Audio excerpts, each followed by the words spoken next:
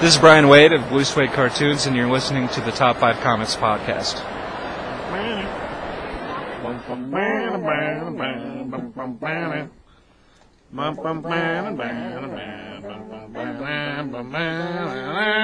Welcome to the Top 5 Comics Podcast, people talking about comics, pop culture, and events. With us today we have the Jedi Master Ross. Hi. We also have the Dark Lord of the South, CBS. I'm not the one dressed like Bill Belichick. Ross. No. I don't know who that is, by the way. He's your master. And then we have the Medium Lord of the Salad Bar, Rob. Hey. You also know who Bill Belichick is. I do know who Bill Belichick is. And you serve him at the salad bar. That's it, baby.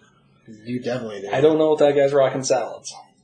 That's questionable. You know. It's one of those all-you-need salad bars, buffet style. Oh, I get you. It's a salad bar by name, and that's all. He's rocking like a little bit of lettuce with some macaroni on top. Yeah. That's how Bill Belichick builds a win. Nice. Lettuce, macaroni, lettuce, pasta, defense, I guess. Maybe. Brady, go get my car waxed. All right. Oh. I don't think Tom Brady does anything like that. Probably Gets his eyebrows waxed, probably. Oh, yeah. Hey, somebody's a winner. All right. Welcome to Top 5 Comics Podcast. Today we are doing episode number 98.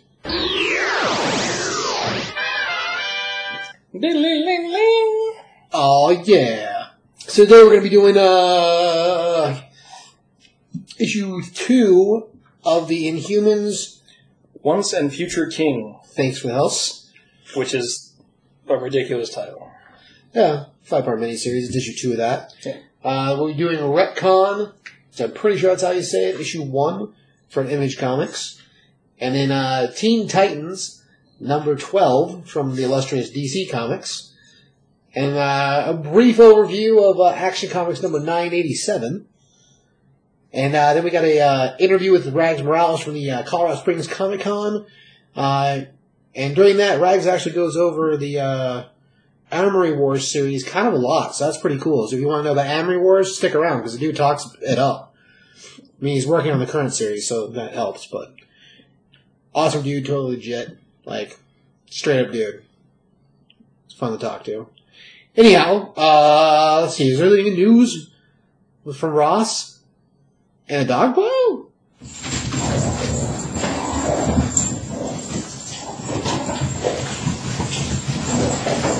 God damn it. There's definitely a dog pile. I don't know if there's any news, though. We'll actually be in the dog pile. Currently in the dog pile, it's true. So, if you hear dog-like sounds, that's probably just news happening. Yeah, it's gotta happen somewhere. So it might as well happen in the pile. Yeah. Just get a typewriter. They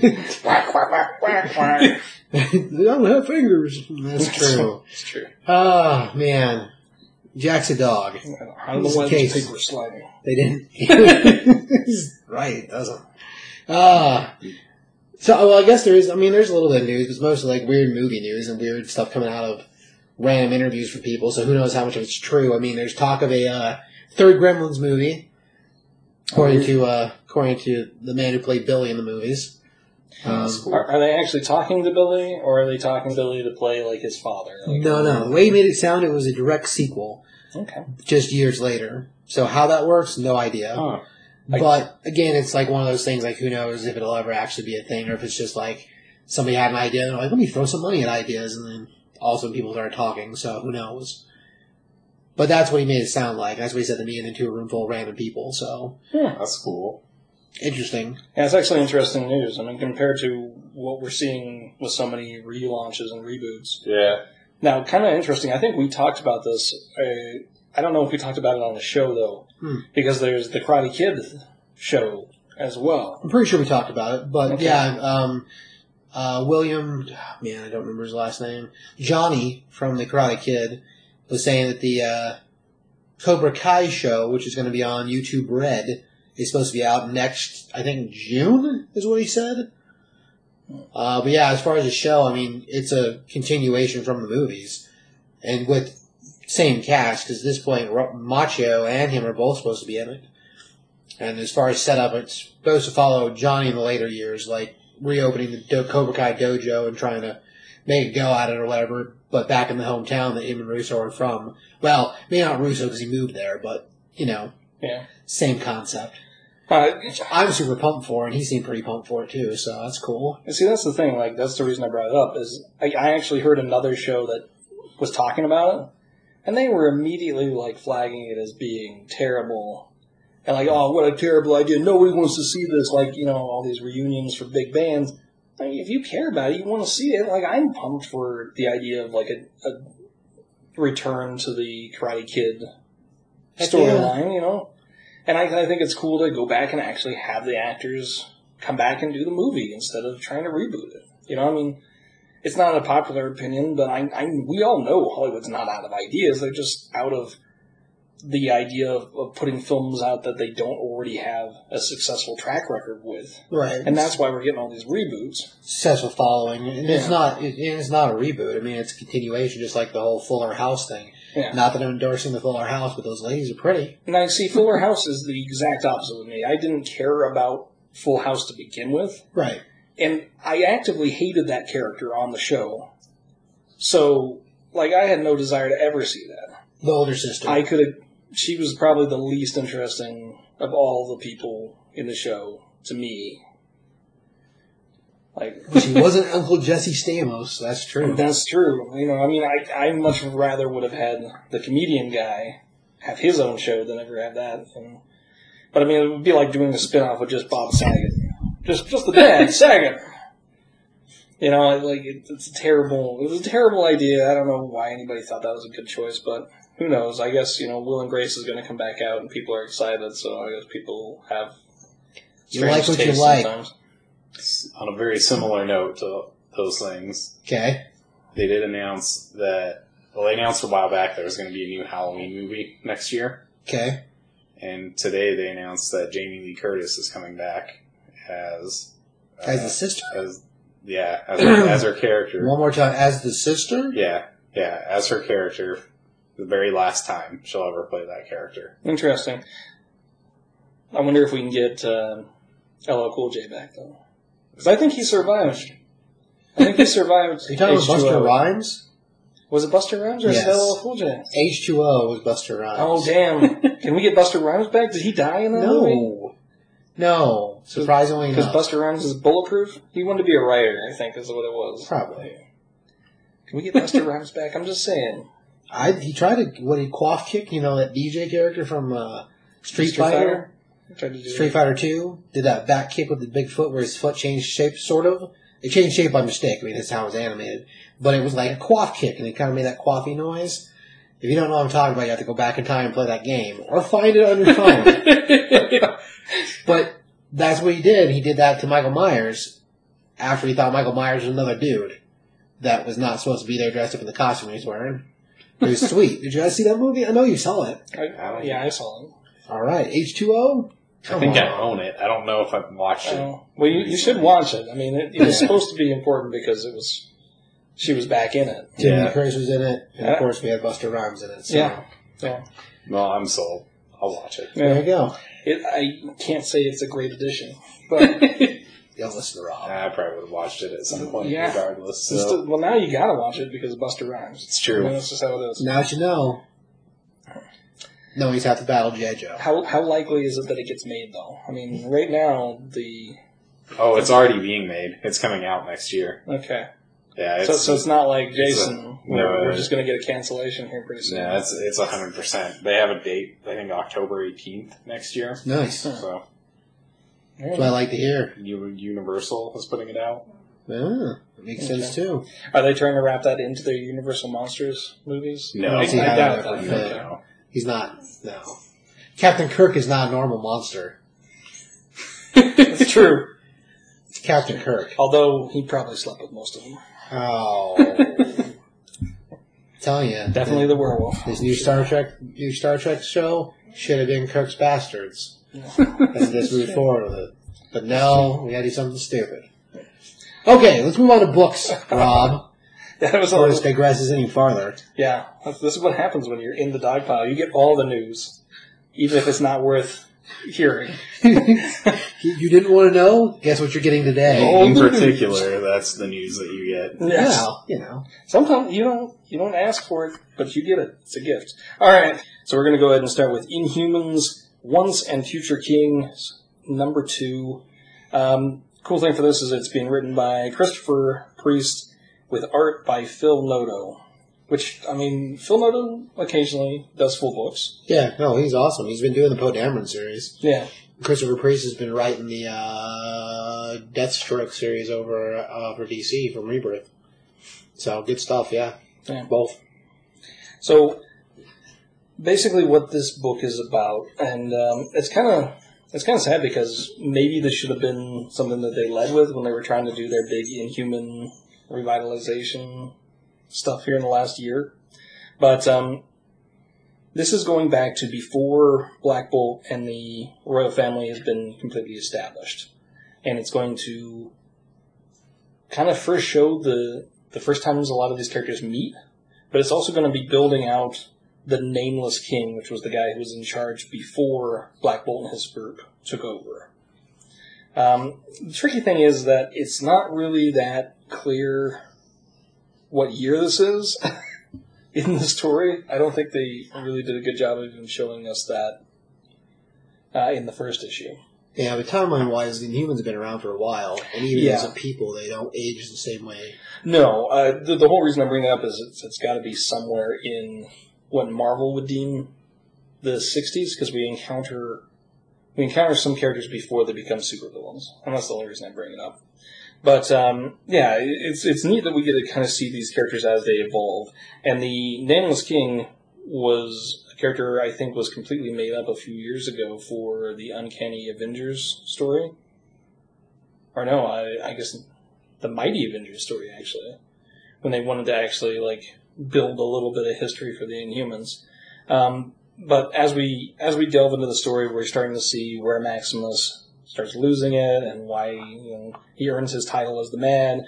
We get to encounter a young Lockjaw, and of course bring in Medusa before she becomes the queen that we'll have later.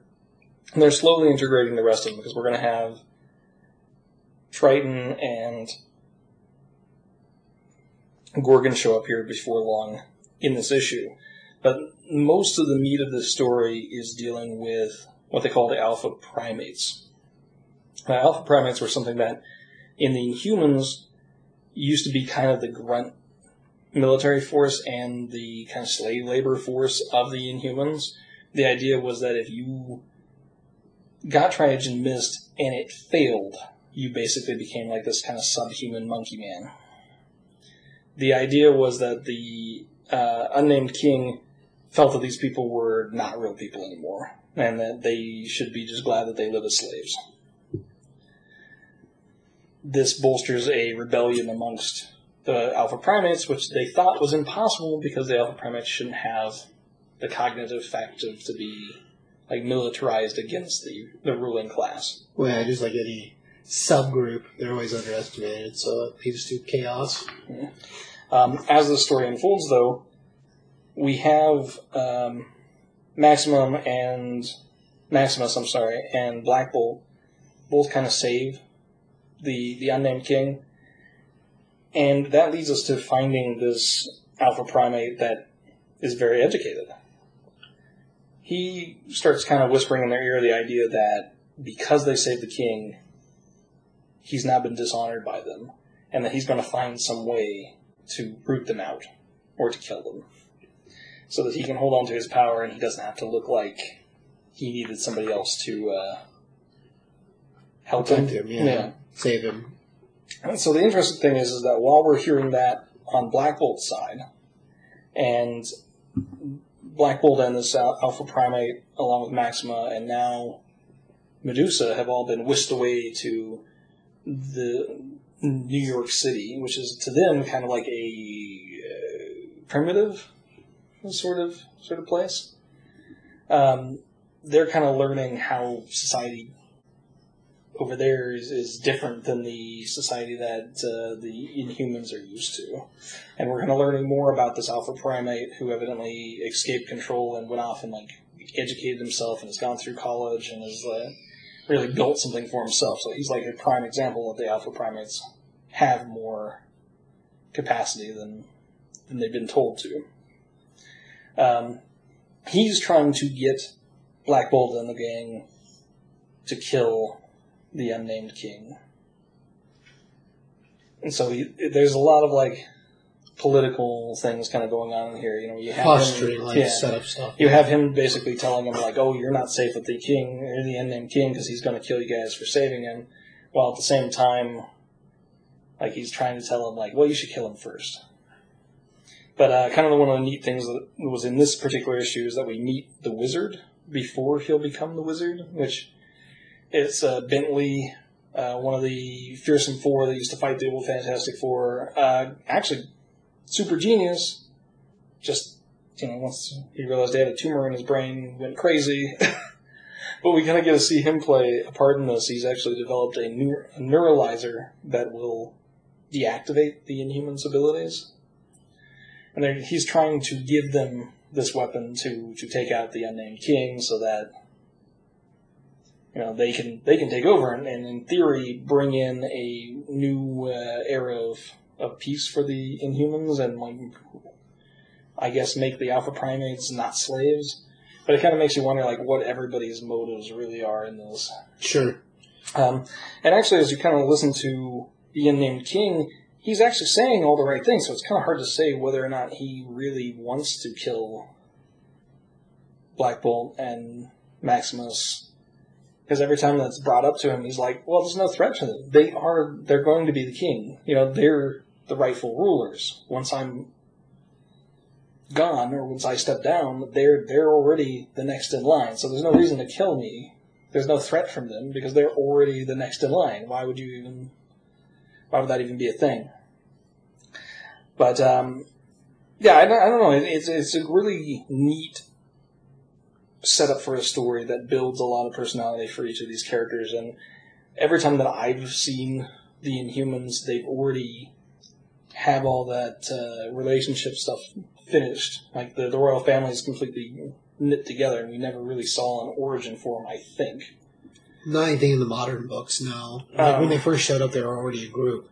So I think even from the beginning, Black Bolt was connected to Medusa. Yeah. And so I don't remember anything before that, but, that's 70s Roger type question. Yeah, you're going way back, and, the Inhumans, you're going way back to a specialty niche. But it's cool to see all these characters as they build up, and they actually just introduced Karnak in this one as well. So if for whatever reason you passed over Inhumans, Once and Future King, really take a second look, because it's actually becoming a really impressive story. And the artwork for it, of course, is fantastic. It was one that I originally was going to skip on, and I'm really glad that I picked it up. So, sweet. I'd probably, if I was going to go ahead and rate it, I'd probably give it a 3.5, I'd say. I was actually really impressed with it. So, it's great. All right. Mr. Ross? Follow suit with Rob. Give it 3.5. Okay. I know small bonus for the Lockjaw bonus story. Yeah, that is true. The Lockjaw bonus stories have been ridiculous. They've had them in both the first and the second issue here. Mm-hmm. One of them being basically the Thing trying to play fetch with Lockjaw, which is kind of ridiculous. You're throwing some things as a dog that can teleport. I think it ultimately wound up being the Thing throwing a tree around the world and it just hitting him in the back of the head. This one has even a crazier story. If you can think of a crazier story than trying to play fetch with a dog that can teleport worlds. In this particular issue, we wind up having Wolverine facing off against Psycho Man, which, if you don't know who he is, look him up. He's ridiculous. But basically, he controls people's emotions. So he's attacking them all, and he's trying to get all the citizens in the mall to attack Wolverine. And so Lockjaw's whole way of stopping him is to teleport in kittens. So every time they start getting angry, he just teleports in more kittens to break down people's Their need for hate. Yeah. You know? Until Wolverine attacks him, cuts his arm off, and then Wolverine asks, of course, the question that they should have never asked. Where's he getting all these damn kittens from?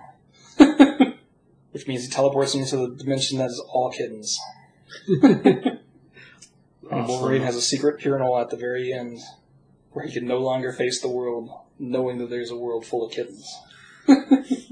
Makes perfect sense. It's like the most ridiculous backup story ever. So, That's like, awesome. you have a pretty darn serious book, and then the backup story is just ridiculous. And at least it's ridiculous in a very funny way so far. So you're right. It was good to note the Lockjaw miniseries story. Right on. Like, book-wise, I love Phil Noto. I think his art is fantastic. Anytime it does covers, anytime it does interiors, the dude is just awesome. I think he's a great artist. Story-wise, the story seems pretty strong. I give it a 4, but I love that art. That's why I would score it a little higher, simply because of the artist. Well, on the other end is he actually did the character designs for all the young Inhumans in the book too. So Right, it was which really cool. is a bonus too, because it's just really, really good. Mm-hmm. That's the main reason why. But yeah, entertaining-wise, interesting. It's a 5-part series, so it's not like it's going to last super long. But because it's a flashback story or a prequels type story, you're also hitting ground that I don't know if the only reason it's happening is because of the show happening, but at least it's interesting and does not a copy of something else. Yeah. At least not anything that hasn't happened since the 70s. So I guess if you're current on your early 70s Inhumans, then maybe you don't need it. I guess. It's possible. But I mean, for me, the nice thing is that it kind of humanizes the royal family a little bit more. And so hopefully, if you haven't been reading Inhumans, who knows, maybe this will actually sell you on them and you'll start really liking those characters. Right. Alright, let's move on to Retcon from Image Comics. This is issue number 1.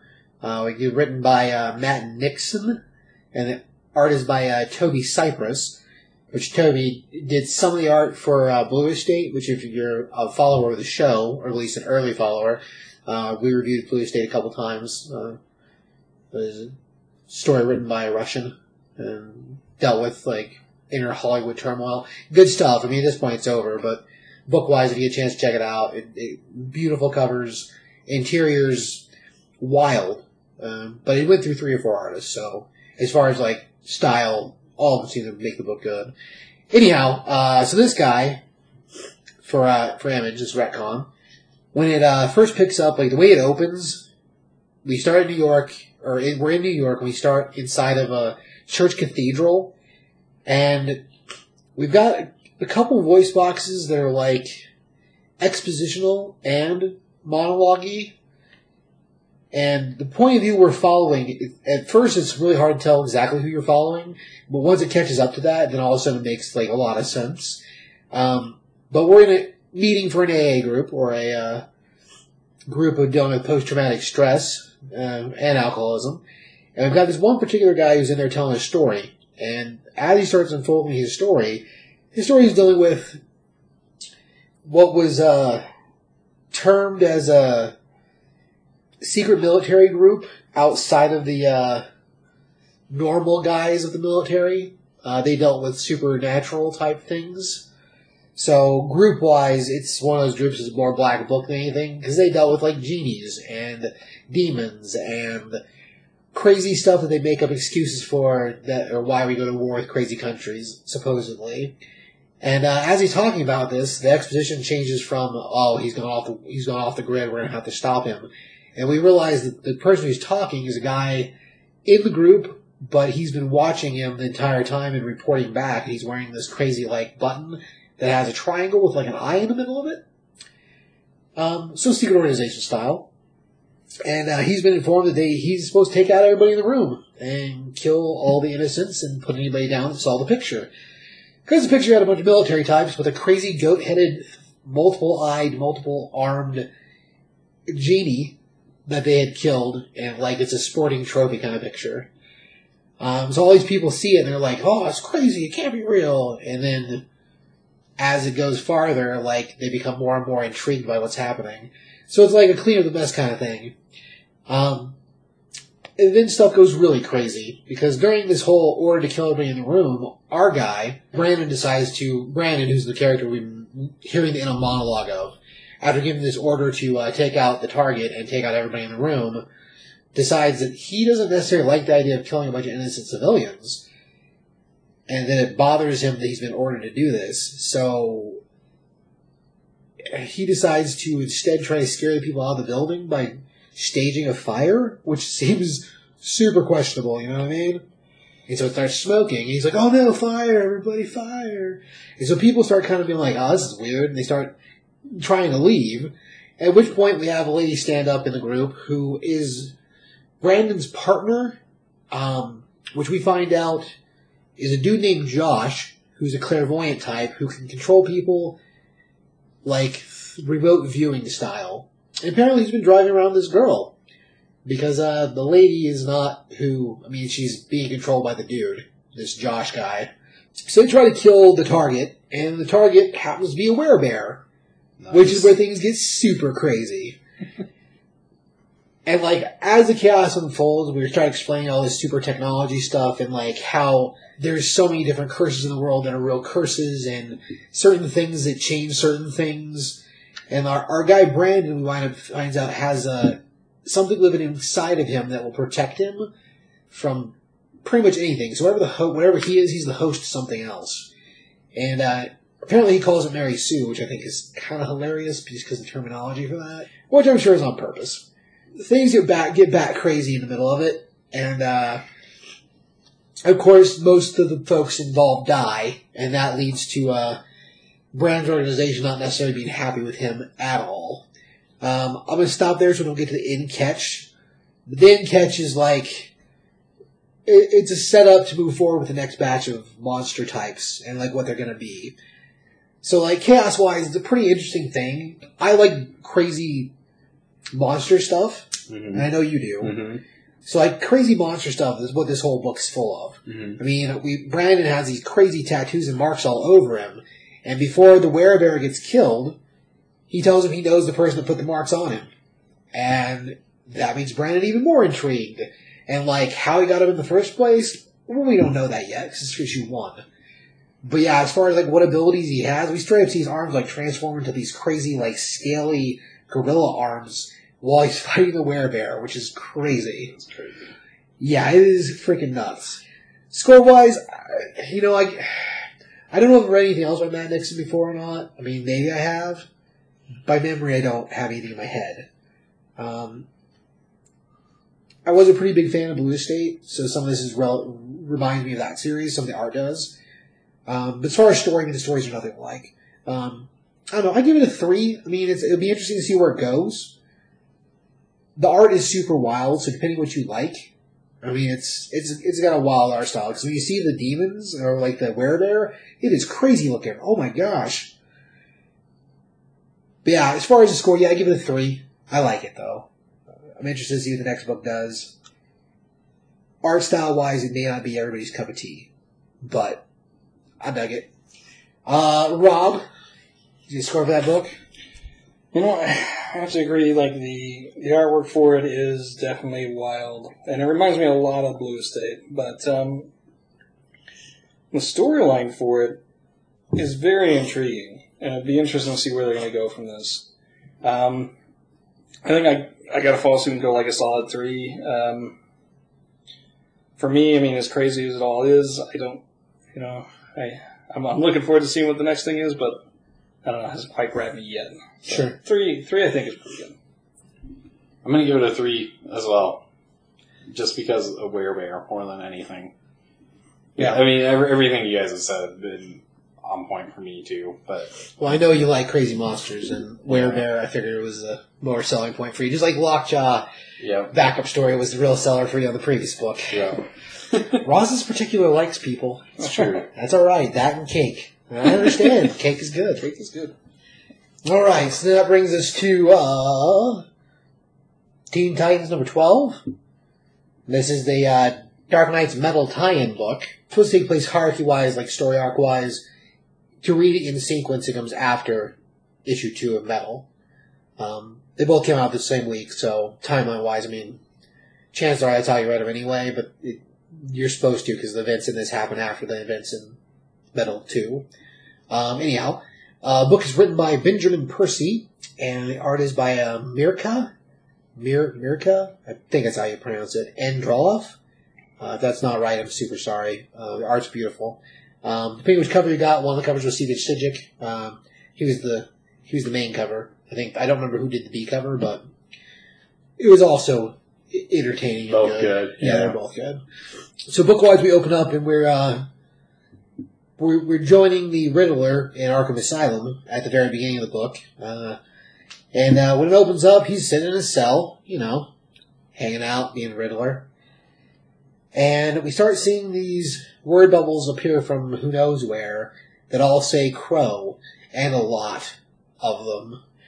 And eventually, we get the wall broken down, where we are, this is the second time we've seen this character, because he does appear at the end of Metal 2. Does just because I haven't read any of it yet, does it tell who that character is in Metal? It's Batman. Well, but does it explain more about it? He's the Batman who laughs. No, as far as, backstory, no. Okay, that's when they get introduced at the end of the... a whole herd of characters get introduced at the end of Metal 2. Mm-hmm. Whereas, when this picks up, this is the first time we've seen anything outside of the first appearance. Gotcha, okay. So there hasn't been, any developing story yet, and we're still not entirely sure how these beings are where they are. Just because Metal 2 is, it's the second chapter, so we know it has to do with the Dark Universe, we know it has to do with the Nightmare Universe, but other than that, there's no real explanation. What are those, by the way? So, at the end of... Did you read the casting or the... I haven't read any of them. Oh, Ross. Can you give it, a quick one, or would it just be better? Best explanation is, how we have the multiverse. Uh-huh. Flip the map over, the opposite side of the multiverse would be the Dark Universe. Okay. That's the easiest way to explain it, and kind of how they explain it in Metal 1. Although it is a little short-sighted, because I really wish that Metal 1... we would have got a second map. Because we have the map of the DC Universe, the multiverse, mm-hmm. which Grant Morris ironed out and made a thing. Mm. Well, this stuff is on the back side of that map. Where, when they show it, of course it's just black. Mm. I think it'd be cooler, just to criticize for no reason, if there was actually a map on the back of the other map. So you flipped it over and it was a reverse map or another map. Because then you basically doubled your 52 Earths to 104 Earths, which this playing out may not be a real Earth at all. Yeah. They make it sound like it's a universe, but we don't know that for sure. Huh. Just because they haven't ironed all that stuff out yet. It is issue 2 of a 6-part, and we have a bunch of one-shots happening this next 4 weeks. Yeah. Because each of the characters gets a one-shot. And then we have this thing, too. Including this Gotham Resistance. It's like its own little mini-series, right? Right. Gotham Resistance, the one-shots, and even the Bat Who Laughs gets his own one-shot later. Oh, okay. So, whether that's going to be an explanation of him or not, I don't know. We haven't had the one-shots happen yet, so... Gotcha. I see. Anyhow, so we are joined by Batman, the Batman Who Laughs, and he has a gaggle of Robins with him, and the crowing has been them. And they are very, very demon-like, pointed teeth, crazy pointed ears, goblin-esque. And this Batman is very reminiscent of Pinhead and Penance from Marvel. Mm. Pinhead from the movie Pinhead.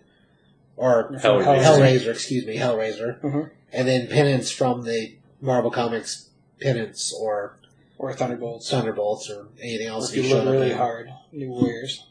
Right. And he is greeting the Riddler in prison. Of course, the Riddler is freaked the hell out by it.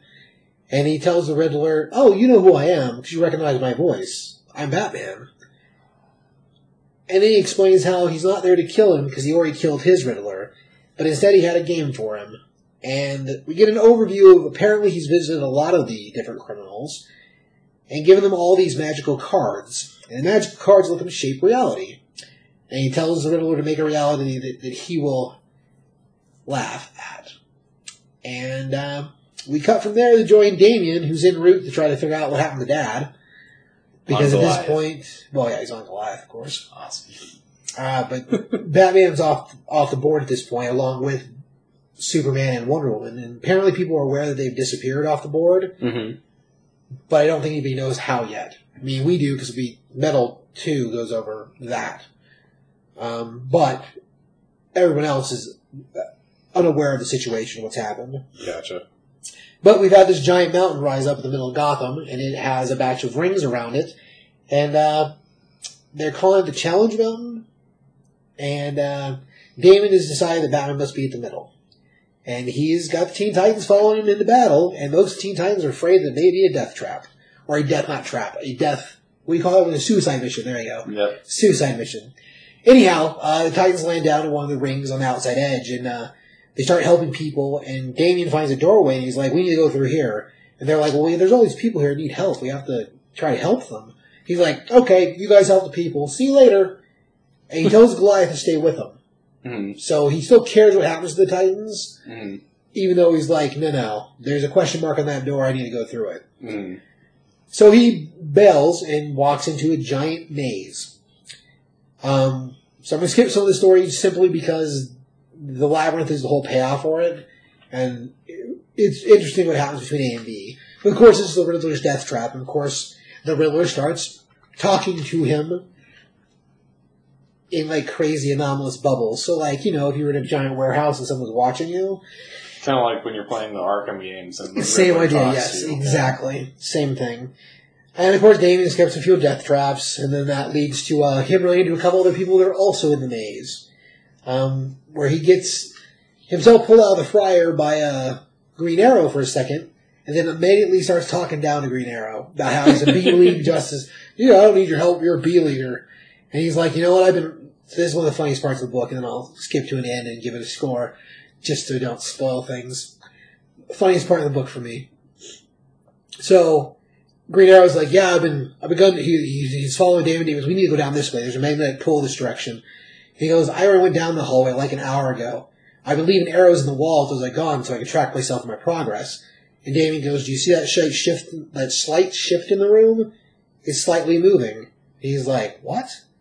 You're just another smarty pants who's too smart for himself. He says, there's no way you went down the same doorway because an hour ago it would have been a different place. And Green Arrow's like, oh man. So he used to follow him. And the funny part comes after another encounter we have, where we meet a couple other characters that have been wandering through the maze. We are joined by Harley Quinn and Killer Croc. So two members of the Suicide Squad that are there on Suicide Squad business. That leads to Harley Quinn returning Green Arrow's arrows that she's been finding for him. All over the place. And she's got a giant batch of them wrapped up in her arm. She's like, here's all your arrows you lost. I've been finding them everywhere I go. And Green Arrow's like, are you serious? Are you serious? Which is hilarious. Anyway, that leads to chase to the end, and then we have a couple more kind of crazy reveal types at the end. We get a really big reveal at the end, actually, and then we're joined by one more member of our Bat Squad, but we'll leave that as a hang on also, and we get a reveal of another villain type, which is kind of fantastic. It's crazy, but that's the whole point. Score-wise, I give it a 4. I mean, it's a pretty good issue. There's a lot of interesting stuff for Damien, a lot of the juxtaposition between him and the Titans, and how half the Titans feel like he doesn't care at all. I mean, when he first showed up, he basically berated all of them and then fired Kid Flash, which I think later on is going to turn into something else. Like, maybe there was a reason behind it, or maybe it was to put somebody on Slade's radar to follow him. Ultimately, if it was just to write him out so this story could pay off, okay, I guess. Because if you had a speedster with you going through a maze, super simple. It's true. So, having him not on the board as part of the team automatically hinders you. I mean, he couldn't fix every problem, but at the same time, if you're trying to chase to the middle of a building or go through a maze to get to the end, having a speedster would make that super easy. So, him being off the board makes sense to me. If it's just for this story, I guess that's awesome. Good planning. I find that unlikely, but that's a totally different batch of books to talk about. I agree with you. Anyhow, as far as score, I give it a 4. Art's really solid. The Bat Who Laughs, creepy, just super creepy. Oh my gosh. And like, the payoff with the extra character at the end, crazy too. Just like, it's just crazy. Anyhow, so, good times. If you're not reading Metal, I know the R Store is going to have second prints, because number 2 is second print, today, when it came out on Wednesday. So, there's that. Rob, you got a score for that book? You know, actually, I've been a fan of the Teen Titans for a little bit, and I wasn't sure how Metal was going to actually work with it, because I kind of thought Metal might be completely encapsulated. Mm-hmm. So I actually think this is a pretty cool step in. And they just wrapped up their last story, so, you know, we're not even being ripped just out of the regular story to do this. I'd give it a 4. I've enjoyed the Teen Titans book. I think this is a great standalone. Well, I guess it's not going to be standalone. They're probably going to come back to this story, I believe. Well, there's a couple tie-ins that go throughout. So, like, Nightwing has a tie-in.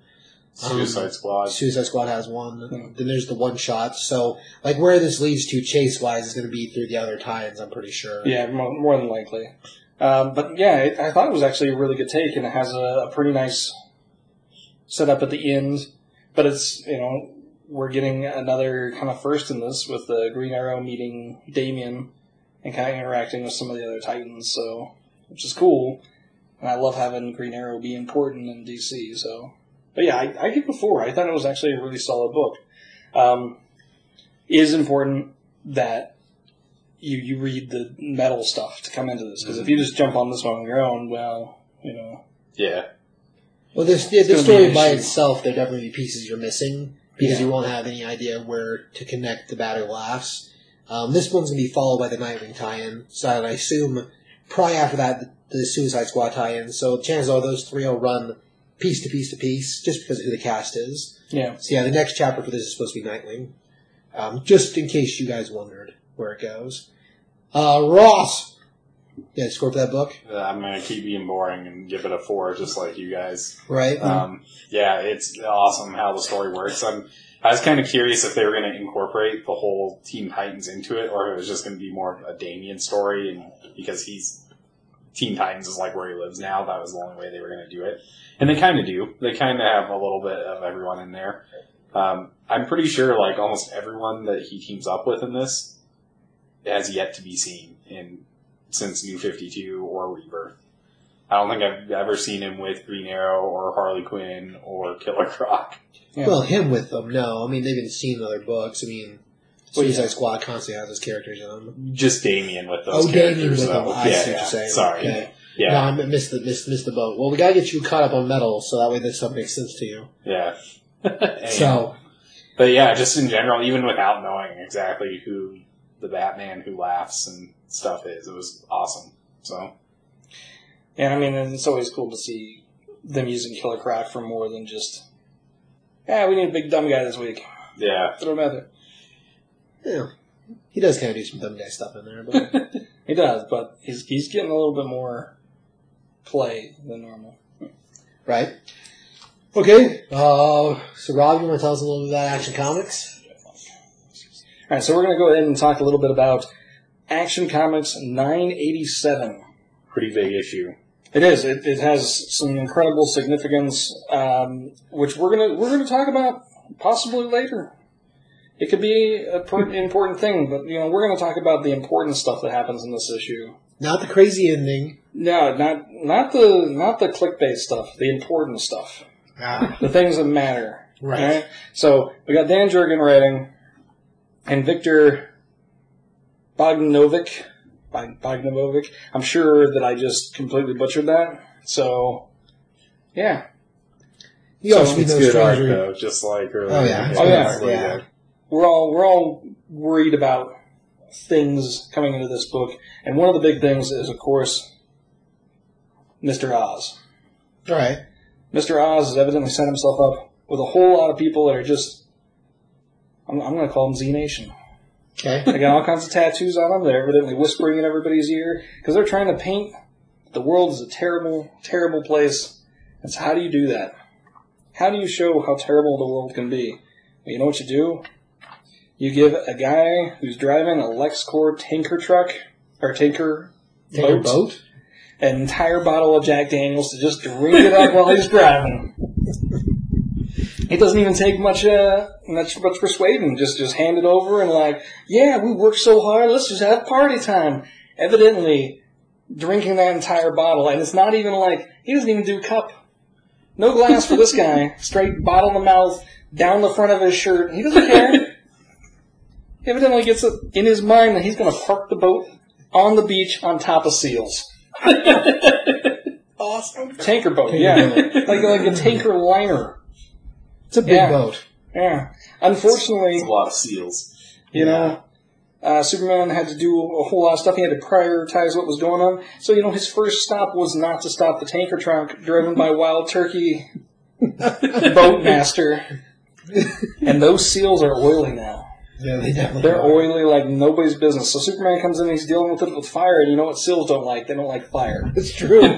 So the seals are being saved by people in hazmat suits from being burned in the oil by drunken boatmaster. The moral of the story is you don't drink and boat. Yeah, you would think that That's the whole point. That should be the moral of the story. And honestly, at this point, should we have to tell people? Don't drink and boat. I don't. Probably not. And if you are going to, be responsible. Have a glass. Don't drink the whole bottle. I was going to say, don't drink and boat around seals. Yeah, well, that's a good idea that's too. a good idea, and if, too. if you're on a giant oil tanker, don't try to skip it on the beach. You should not park that. I don't care how skilled of a boat captain you are not going to parallel park on the seal beach. It's not going to happen in your boat. It's not going to happen. It's just too big for that. Yeah. Any boat would be dangerous. Yeah, and there's a lot of other terrible things that happen, but that's close to the top. It's pretty bad. It's close to the top. So, important things for this book. Sure, there's some big reveals, and Superman does some stuff. It's pretty impressive stuff. Wild turkey boat driving equals seals covered in oil. And fire. And possibly fire. There's a lot of fire out there. Oh, yeah. And although I'm seeing these guys running up with their seals in their arms, I gotta imagine there's gonna be a couple of those seals. They're gonna be burning seals. We don't talk about that. I totally picture that scene in Man of Steel now where he's rescuing the Alaskan oil. pipeliners. You just don't see the part around him where all the seals are on fire. Oh, man. where he shows up and he has his abs on fire. I guarantee you his abs are on fire in that scene. It's ridiculous. Oh, yeah. They definitely are. So he's saving the people, and there's just a burning seal off camera just slapping its flame in the air. He's trying to sing about being kissed by a rose or something. I thought you were going to tell me that it was, it reminded you of the scene where he just let his dad die in a hurricane just because. Don't reveal yourself, son. It's fine. And he's just looking at the seals burning, and he's like, I can't do anything for you guys. I'm sorry. Can't do it.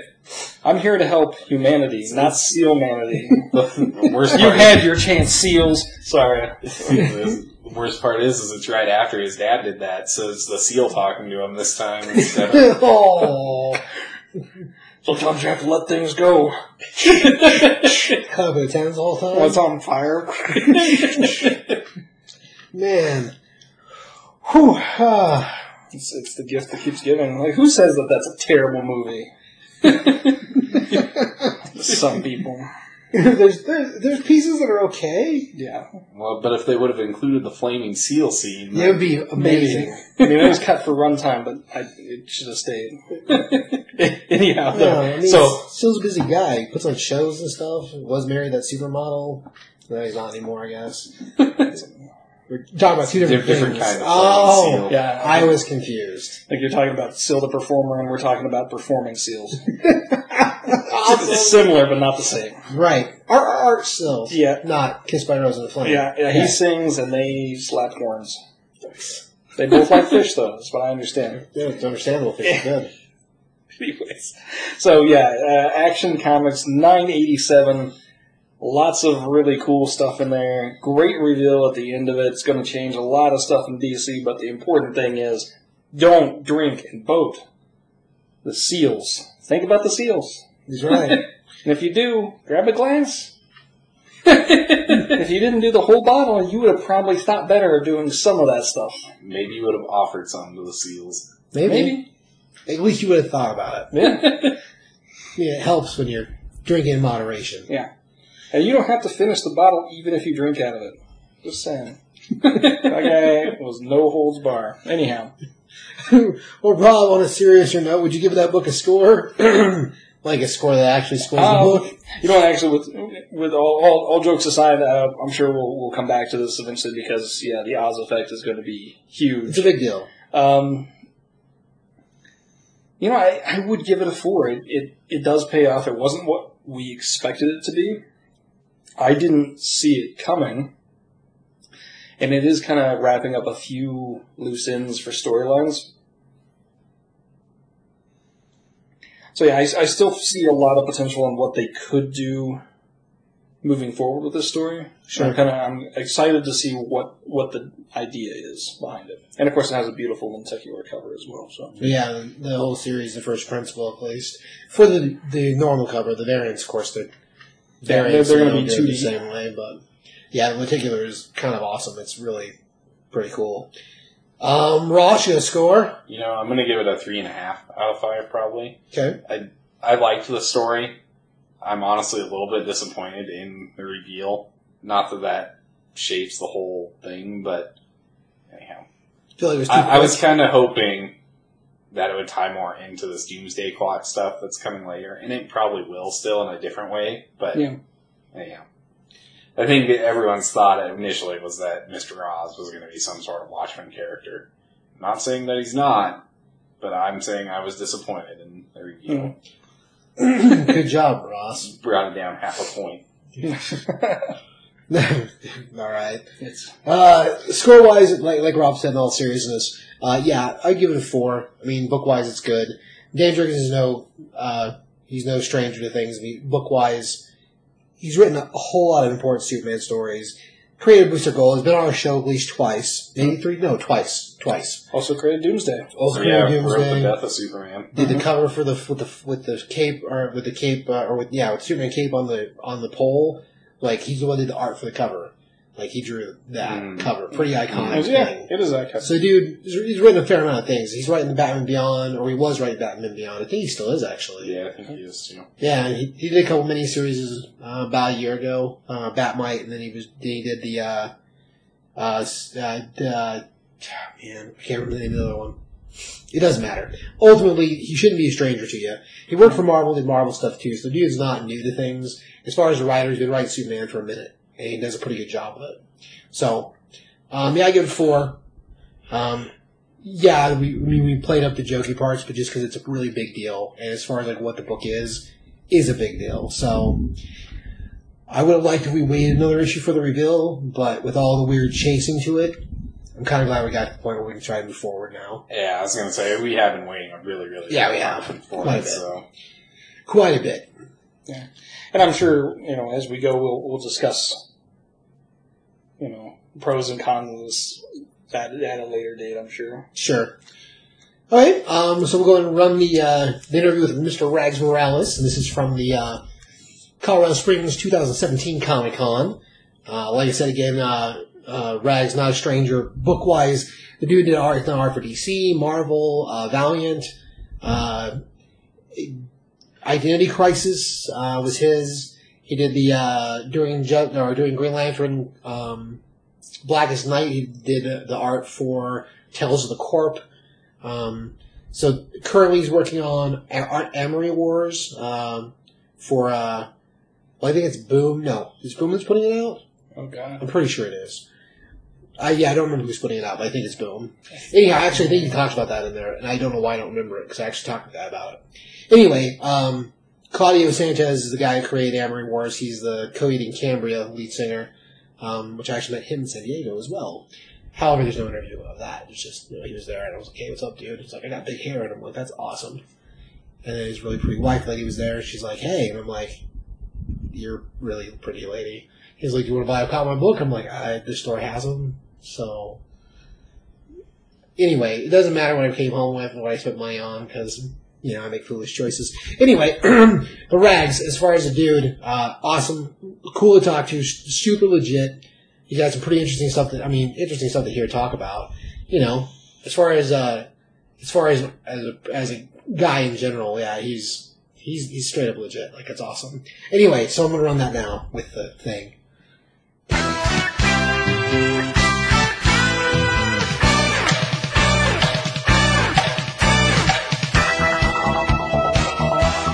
So we're here today for the Colorado Springs 2017 Comic Con with Mr. Rags Morales. There you go. There you go. Right, Rags, for a while you've been doing art in the business for quite a while.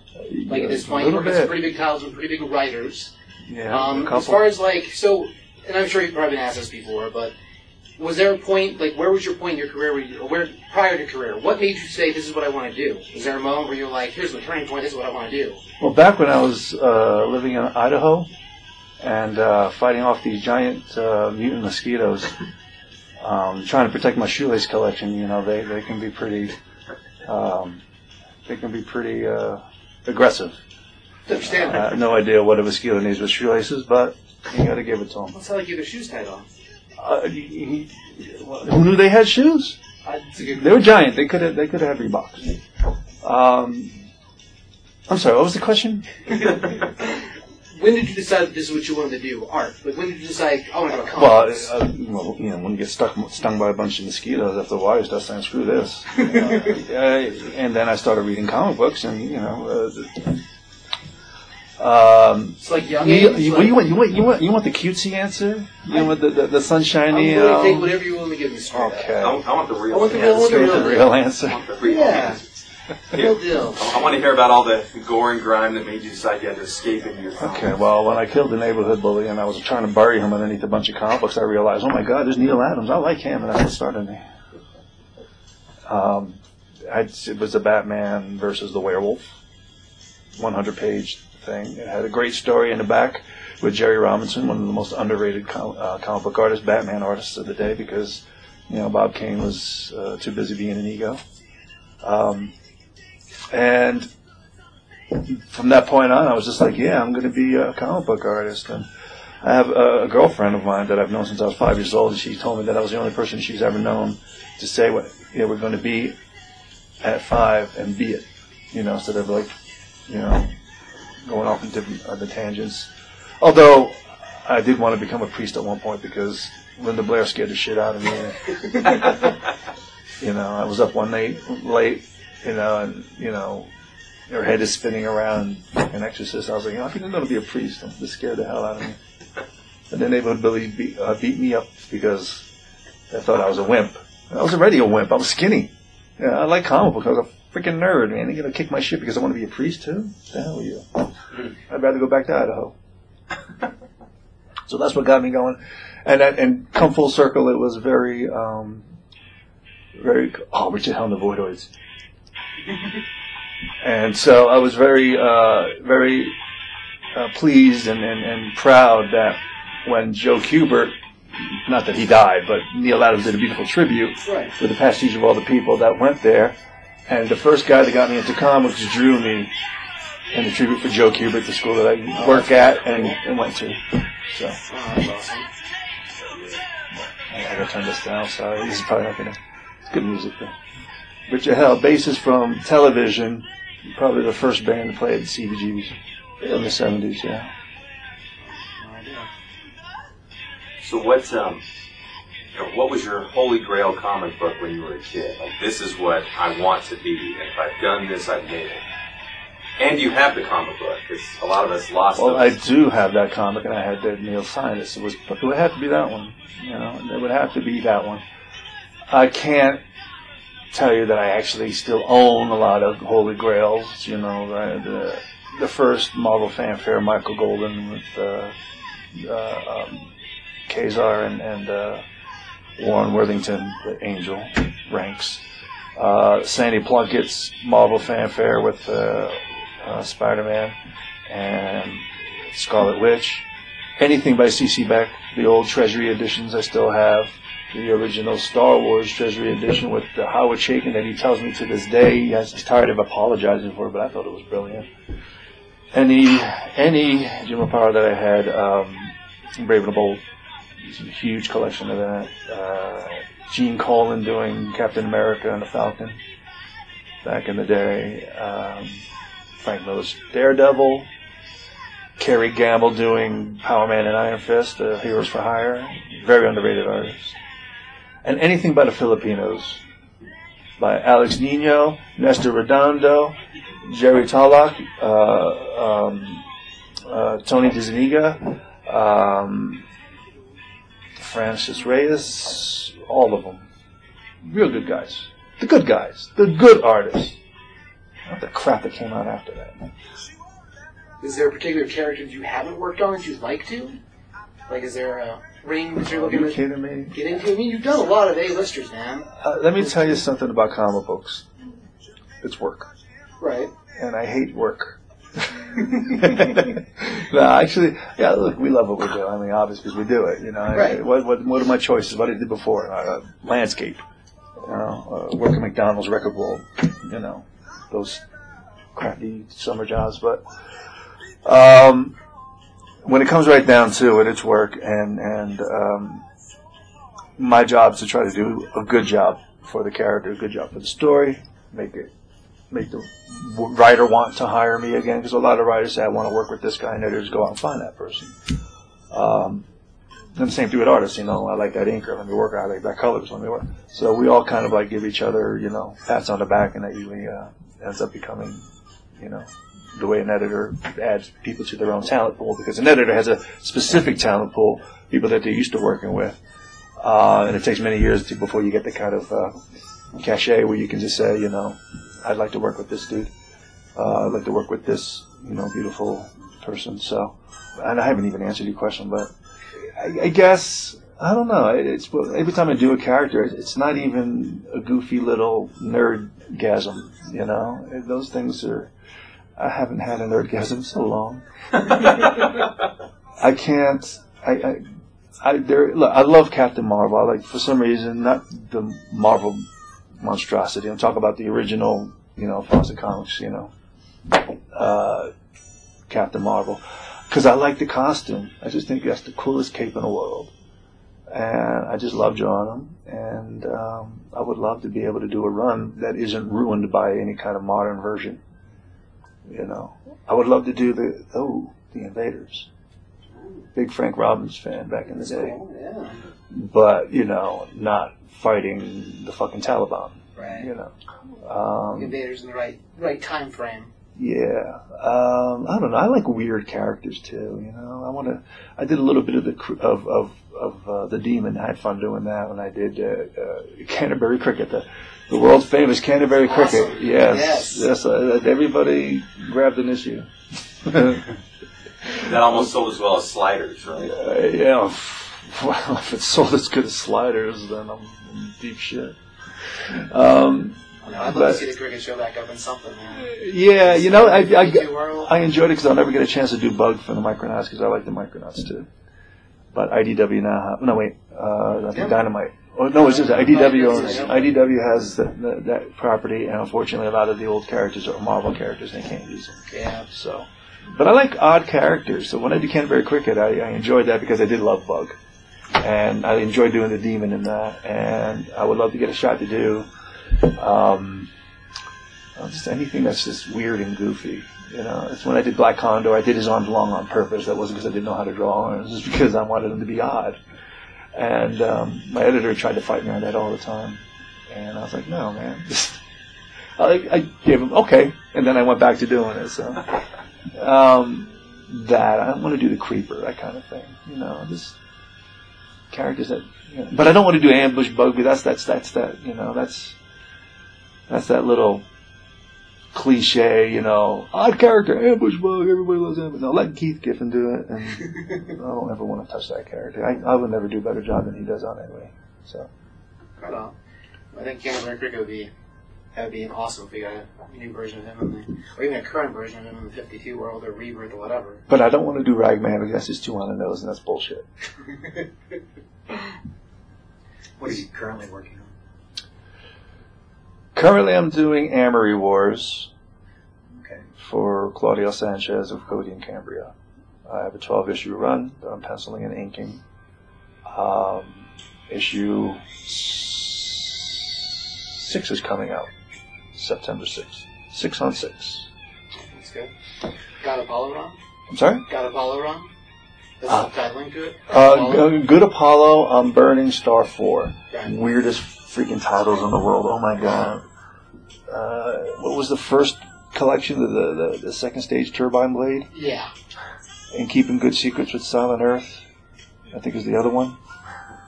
And now we got Good Apollo on Burning Star 4, which is the conversation he's having with the dog. At the end of he's talking to a dog, Apollo. The dog name's Apollo. At the end of the second run, the run that Peter David wrote,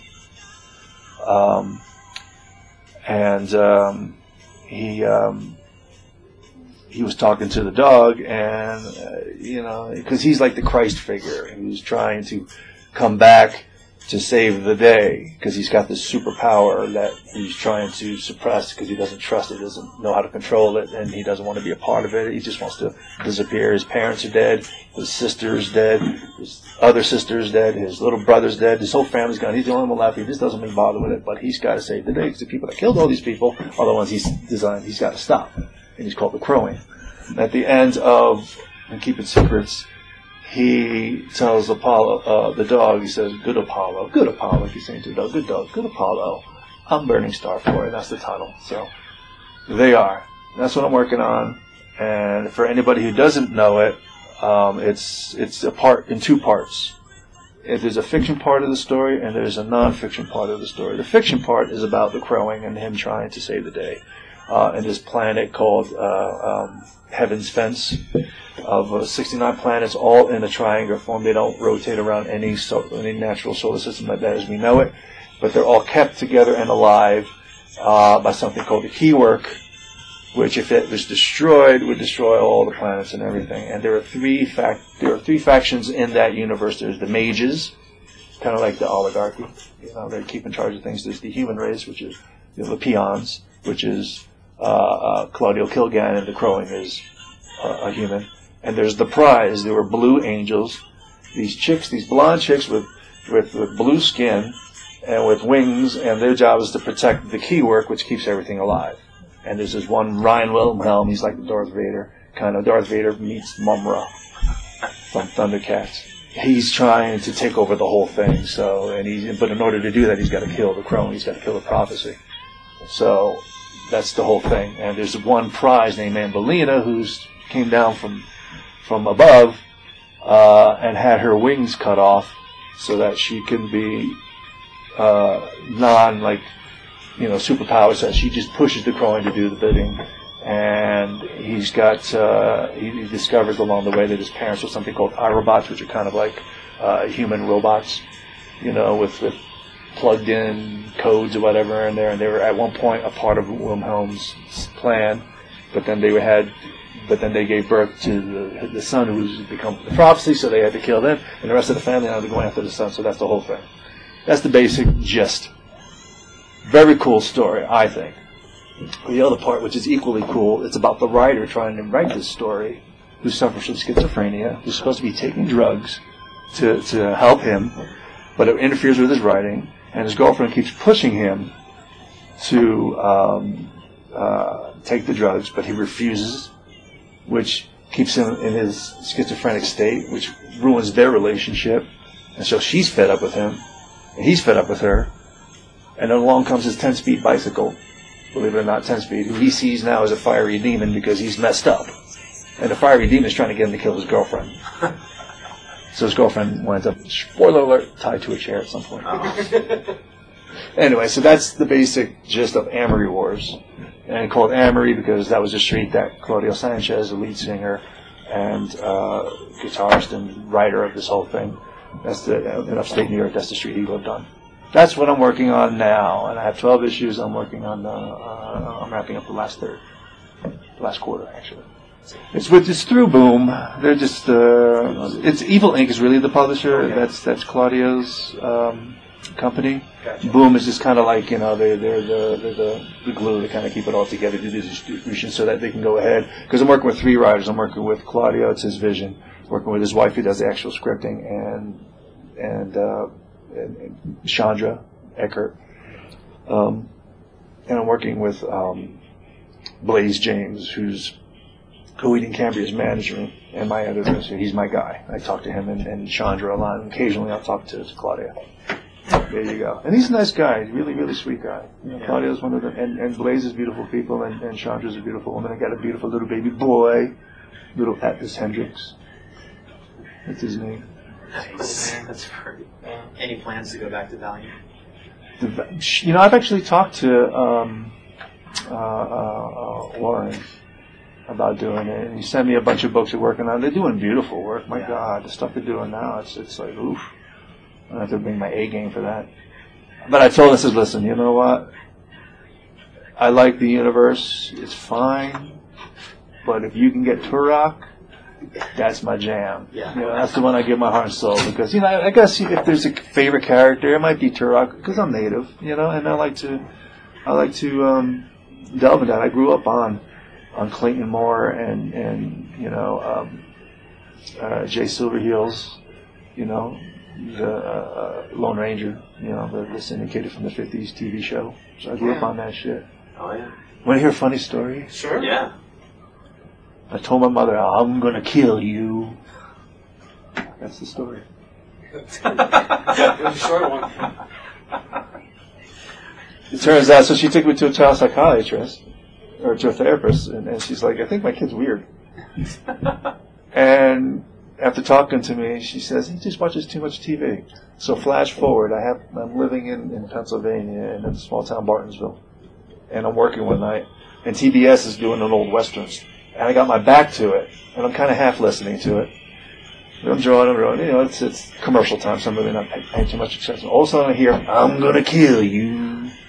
And I flipped around, and I didn't see the name of the movie, who said it, what, and kind of pisses me off. Because that's what got me in trouble with my mother when I was 5, I think. Wow. Quoting lines from movies, that makes sense. Yeah. So this day, that's what dudes do. What's that? Oh, totally understandable. Yeah. To this day, you're not sure what movie that was still. No. If somebody knows out there, please email me, contact me through social media. I'd love to find out. Just that one line, I'm going to kill you. Yeah. My life would be complete if I did that. Is this your first visit to Colorado Springs? Yeah, and I could breathe just fine. People are overrating this shit about the altitude. Yeah, go to the incline. I was jogging this morning after sleeping for only 7 hours after drinking the night before, and look at me. People. Tell you, man, everybody's got to have something to say. Step out from the crowd. But you got the Broncos. Congratulations. I was actually rooting for you guys. Where'd you go jogging? Check out the scenery. Oh, I didn't go jogging outside. Are you kidding me? There's not enough air. I was jogging in a hotel room. I was on the treadmill. Nice 45-minute run. So you kind of touched on this a little bit, but share some of your thoughts about the current state of comic books. And I don't know what the hell's going on out there. Are you kidding me? You know what we do? None of us know what's going on. You know who knows? Rob Liefeld, because he's nerdy for that shit. Nobody knows. We sit in our studios and we come out and we oh my God, there's the sun, and there's people that I kind of sort of know. I like their stuff because I'm on the internet all the time looking at it. Let's get drunk. That's what we do. You don't know what that. We get a script. That's what we're working on. I have no idea what Marvel's doing. I have no idea what DC's doing. What DC's what? I should know about DC. I kind of sort of. Yeah. That's I was hoping you were going to shed some light on what DC's doing. What do you think of the DC movies right now? I mean, obviously they're messing with characters that you worked on. Well, they're not messing. Look, you got to understand. There's properties that belong to the company, properties that belong to the movie company. So they change things up so everybody has a piece of the action. That's all it is. And all this good song. You like Incubus? Yeah. So you're a fan of Emo Superman? Sure. Yeah. Emo Superman's great. He's awesome. He's my favorite Superman of all time. Yeah, it's but once you understand that the business aspect of it, you really can't. It'll kill the nerd in you. So I don't know why they do the things they do specifically. I mean, okay, all right, you can draw the line, you can follow the trail. It's always about money, but as far as decision making and editorial edict, is that the word edict? Yeah. As far as that goes, I really couldn't. I don't know the rhyme or reason. All I know is that, like any form of art, and then you can hear it in music, and you can see it in sports.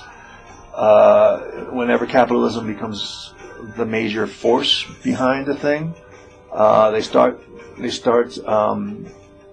signaling out. They start pointing out the things that work. And if it worked great before, it's going to have to work great again, and nobody by counsel it's a piece of shit. So for all the hair bands that come out in the 80s, it takes one freaking Kurt Cobain to come along until eventually it becomes Puddle of Mud, and then after that it's just whatever, and then they're waiting for the next wave. That's the way money works. Money doesn't know how to make money; it just knows how to take money, and they put the shit out there, let other people make it for them. And that's where we got them by their short hairs, because they can't live without us because we're idea people. But, if they actually let us do more of the ideas, instead of saying, no, this character can't smile. No, this character has to be happy. No. You know what? No. No, let us be creative. We will make you a ton of money. But you would know what to do with it anyway. Because there's only so many things you can do that are redundant. And to be honest with you, it was actually a breath of fresh air for me to do Amory Wars, because I was away from everything that was being done before. And I don't have to do people in tights, and then hear how people think I can't draw anatomy. Fuck you, of course I can. So what books do you read on a regular basis now? I don't read comics. At all? I read scripts. Yeah. I'm reading Rumi. I got a pocket Rumi. He's from Middle East. I think he's Lebanese. I think. No. I'm thinking of Khalil Gibran. I think he's Iranian, like the 1300s. Wrote a lot of beautiful shit about love. That's what I read. And I'm also reading Rise of the Fourth Reich. I don't like fiction. Ironically enough, I don't like fiction when I read. I want to read autobiographies. I want to read philosophy. I want to read psychology. I want to read history, historic events, real history. Because I'm an information junkie. So I honestly, comic books. No, man. A chef goes home and he puts shit in the microwave. Why? Because he's tired of cooking. Yeah. Seriously. So you talked about doing the work and how it's work. Yes. So what's your art that's not work? What do you do to recharge? Because you can get there burned is out. no art that's not. There's just the idea that I'm actually going to do some self-publishing one day, and when I do, I'm going to hate that too. But at the very least, I'll be in complete charge of it, and if I can get a couple hundred people to go for it, then cool.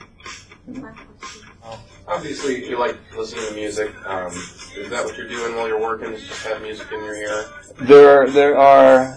This is my day. I start my day with progressive radio. I listen to a lot of politics. I'll listen to Bill Pressman. I'll listen to the Stephanie Miller Show. I'll listen to Tom Hartman. I'm a liberal. I'm a bleeding motherfucking liberal, and I will kick your ass until you accept that. Any conservative thinks he's going to mock me? No. No, sorry. I don't play that game. I'm all for all people who aren't an asshole, like it says on my Twitter. If you're an asshole, I got nothing to do with you. So I a lot of that. Occasionally, I used to be a bigger sports fan. Then I'll switch over to ESPN and I'll listen to Hannah Humphrey and Canty, but they're just a bunch of they're trend talkers now, talking out of both sides of their mouth, and when you realize they're just trying to poke you, I don't know they do. So I put that away now. Then I'll go to Comedy Central. I'll watch The President Show, which is hilarious. I'll catch up with Trevor Noah and The Daily Show, because I've always been a big Daily Show fan.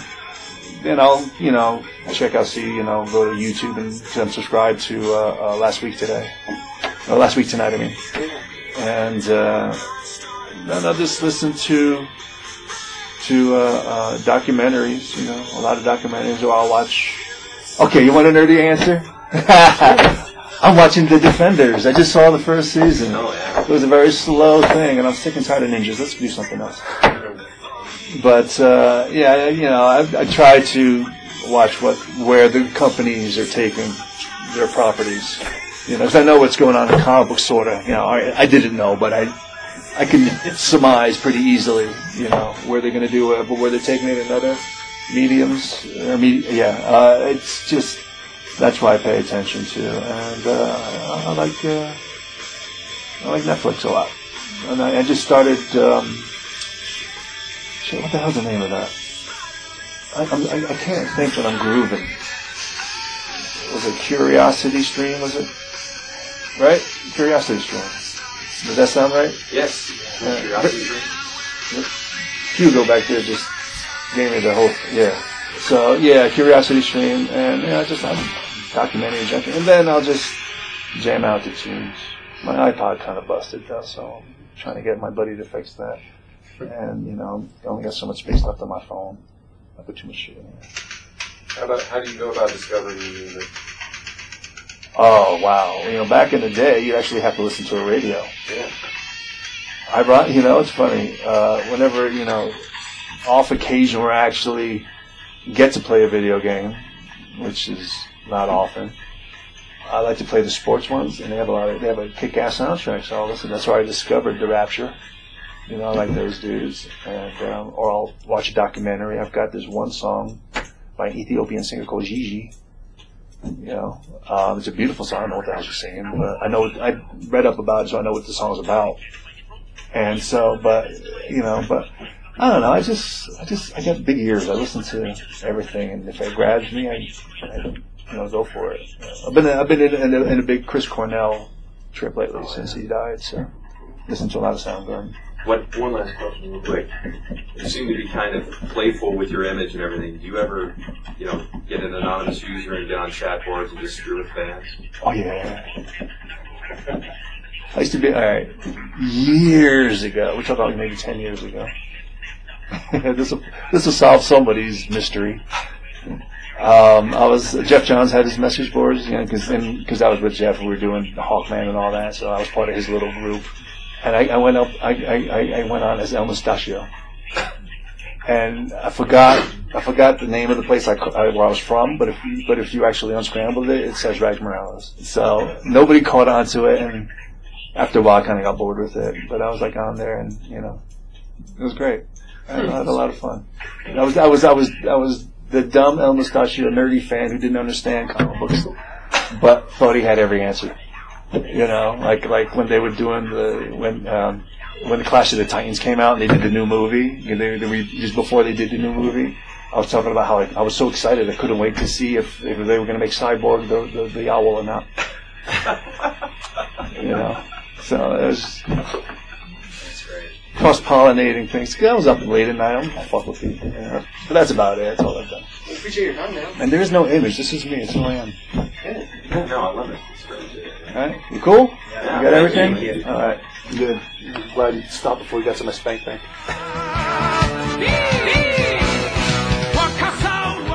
All right, again, I want to thank Rags for taking the time to sit out and talk with us. I mean, that was really cool. Really cool thing to be able to do and kind of hang out in more of an interview setting than normally chasing around cons and stuff. So that was pretty cool. And it was interesting working with a couple other guys. We had a couple other interviewers who were up there with me. So that was cool. Anyhow, I really do enjoy that part of the stuff Colorado Springs puts together. They do a pretty good job setting things up, and this year's show was no exception. Is from what little bit I've seen of their other shows, and the last year's show was pretty good too. So if you get a chance, the Colorado Springs Comic Con, definitely worth a try. It's a smaller venue, but they have got a lot of people and a lot of cool celebrity types, and they do a pretty good job putting on the show. All right, so let's do. Rob, what'd you learn today?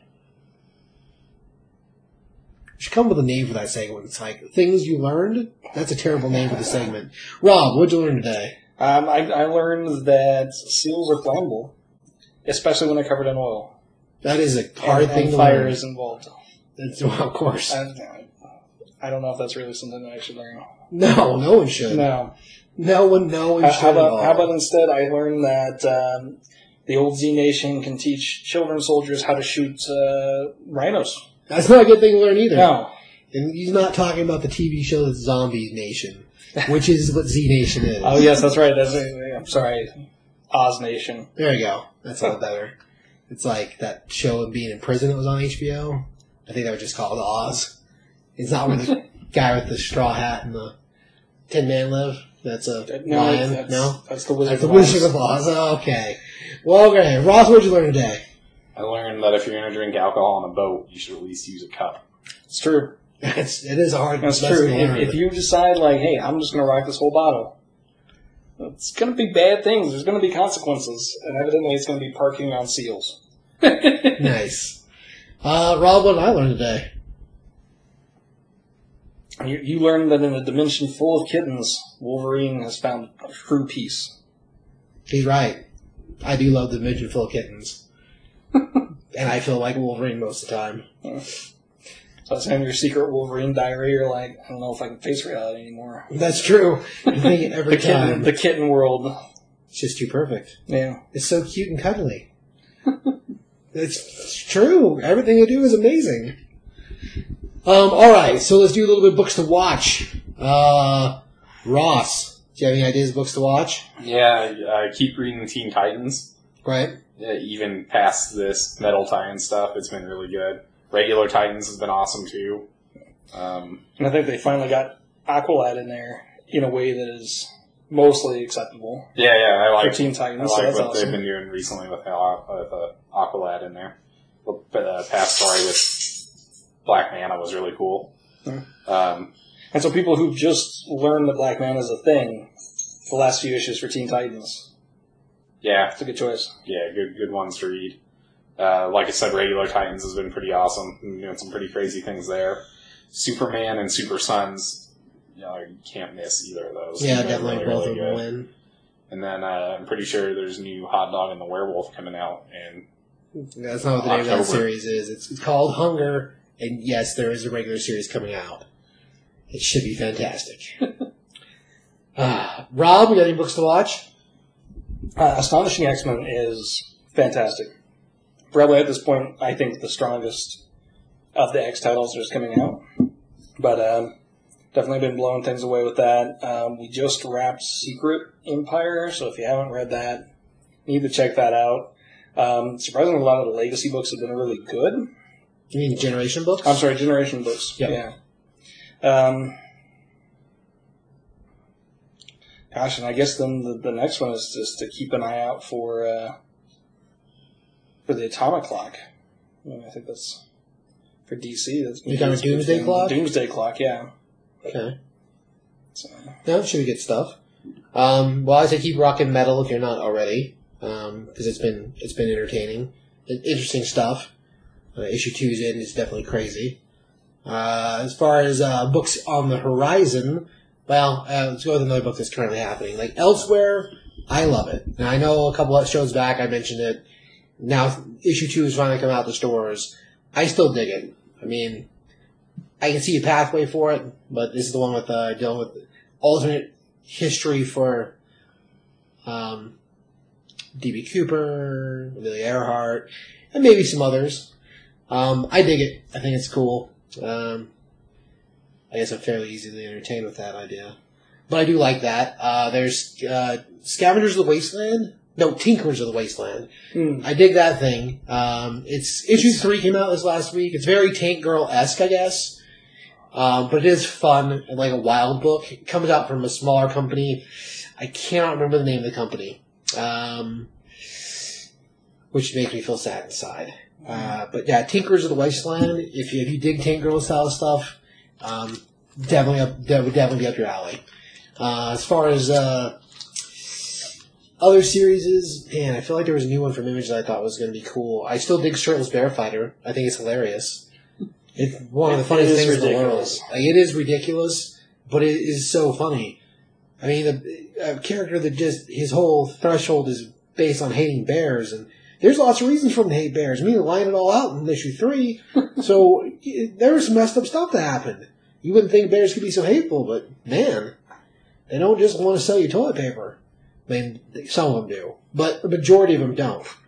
Anyhow, that's big. That's part of the story too. It's kind of funny. And if nothing else, if you've ever wanted to see a jet covered in bear skins, Oh yeah, this is the place to do it. a bearskin jet. Yeah, well, there's log cabins made of bears too.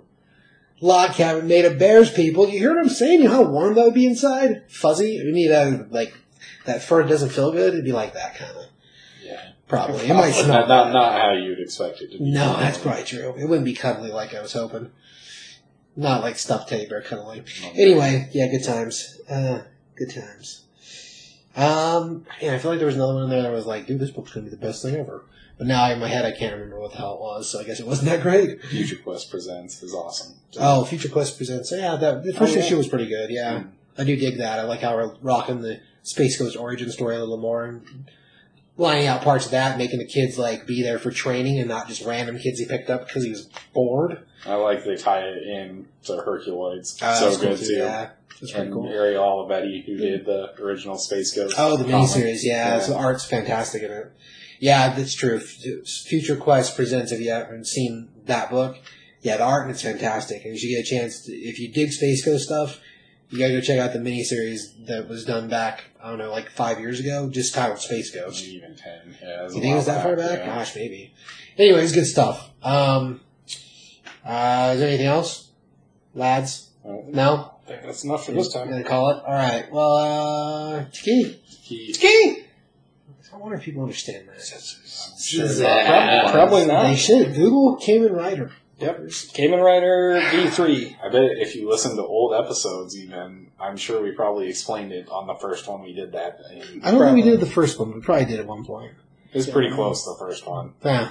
Yeah, I was a big fan. It's a mystery. You gotta listen to all of them now. Figure Yes. it out. Yeah, you want to really have your mind blown, check out Kamen Rider X8. Doctors mixed with masked superhero guys mixed with video games. Old in Japan, right there.